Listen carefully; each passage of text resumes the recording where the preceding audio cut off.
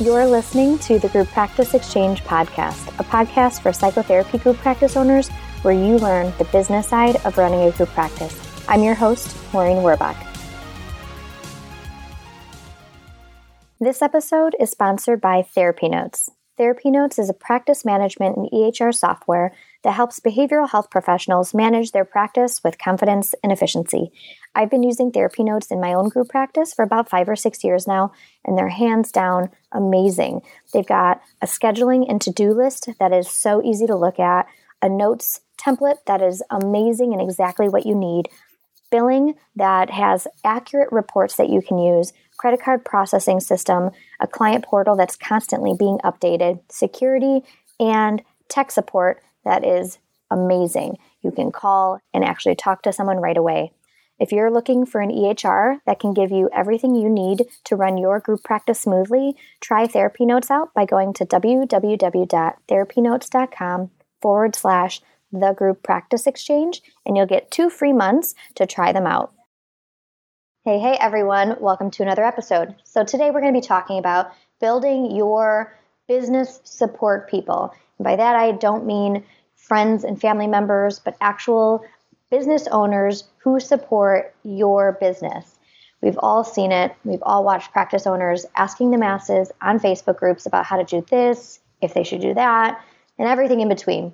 And while many times there's great advice that's being given, and that's what's great about Facebook groups, there's times where well-intentioned feedback is flat out wrong. What every business owner needs is business support people. And like I said, it's not necessarily other group practice owners or business owners, although that's really important too, and I've talked about that in previous podcast episodes, but people who can support you and that you can turn to when you actually need tangible support, and they can help you with that tangibly. These people are your speed dial supports that you can go to quickly when you need help, instead of going to the strangers on the internet to get feedback on areas that might be different with your business compared to someone else's. So these support people can be different business to business, depending on what your business needs most. It'll dictate who the best support people or the best support businesses are. For example, if your practice is one that hires often and is growing and is large, one support business might be an employment attorney. I'm always talking to my employment attorney every month about random things. Things come up. I don't always hire new people every month, but things change legally when it comes to employment, and I have lots of questions about if I should change this, if I should add this benefit. And so I'm often talking to my employment attorney, and she's definitely one of my top 5 business support people. But if you're a smaller group practice that maybe doesn't hire often, that person might not be your top 5 business support people, because you might just need a contract for independent contractors, and that's it. And then you're maybe set up, right, if you're going to be small.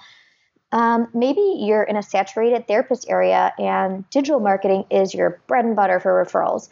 So your digital marketing manager might be one of your top 5 business support people, or maybe that's how you realize you might need a digital marketing person to support you in best getting those referrals so you're not wasting money. The point is, when you're building your 5 business support people, that you're finding businesses that are essential to the maintenance and growth of your business. These are the people that you contact instead of using Facebook and Google and the like. These are the people who know your business well enough to be able to help you make an informed decision about your business. I'm not saying that Facebook isn't a great tool or Googling things isn't a great tool to have in your pocket, because that's one of the ways that I grew my business in the beginning, before Facebook groups existed and before there was much information out there or many group practice owners out there. What I'm saying is that should be your adjunct. That should be kind of the starting point where you maybe are getting a little bit of information and learning from, but that when it comes to actually making the decisions, you use your support people, you use those experts who know your business. Because remember, if you're in any one of these Facebook groups or my Facebook group, you can see there's thousands of group practice owners in there, and there are thousands of different models and ways that each of those group practices are being run. So no two group practices are alike. And so you can't necessarily rely on one person's answers of how to do things and apply that to your group practice. There's state by state laws, there's federal law, there's so many different things you need to think about. And that's why oftentimes having an expert that knows your business specifically is best for making those kinds of decisions. So typical business support people might be an accountant or a financial planner, employment attorney, malpractice attorney, a social media manager, digital marketing manager, maybe a business consultant or a community marketing person or a virtual assistant, an HR consultant, or someone like a SCORE business mentor, right? These are some of those typical business support businesses or people that might help you make an informed and sound decision when it comes to a change or a policy or an idea that you want to implement in your group practice. So take some time to think about the areas of your business that need the most support, that maybe you have the least amount of expertise in, that you need the most amount of insight on, and start finding those experts and put them on your mental speed dial or physical speed dial. These are the people that you want to go to immediately when you have questions, and you're paying for their services, so they're going to give you their time and give you the feedback that you need that's accurate and that's a best fit for what your business is trying to do. Best ways to find those people is by first writing down some of those areas that you need a lot of support in or that you just don't know all the answers to.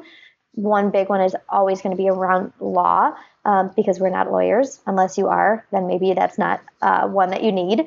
But just to find those areas where you feel like they're your weak spots when it comes to the knowledge that you have in those areas, and start looking for people, if you don't have someone who's an expert in that area that you trust. And a great place to find that would then be Facebook.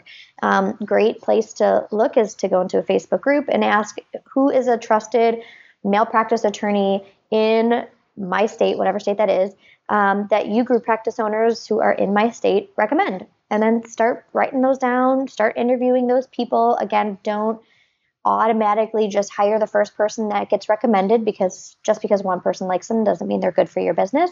But start doing those interviews and seeing who you really trust to give you that sound feedback. A pivotal part of successful business ownership is not going at it alone. Business owners who have business support people are less isolated, they're less unsure about their businesses, they feel more supported, and they're much more sure in their decisions that they're making for their business. So don't rely on strangers on the interwebs for the answers for your business questions. Make sure you have your 5 support people that are business owners and experts in areas that you need the most amount of support in, and have those email contacts in your email, or put those phone numbers on your phone, so that when you have questions, the best investment you can make is spending a little money asking those people the questions that you have related to their areas of expertise. All right, everyone, have a good rest of your day. Thanks for listening to the Group Practice Exchange podcast. We'll see you next time.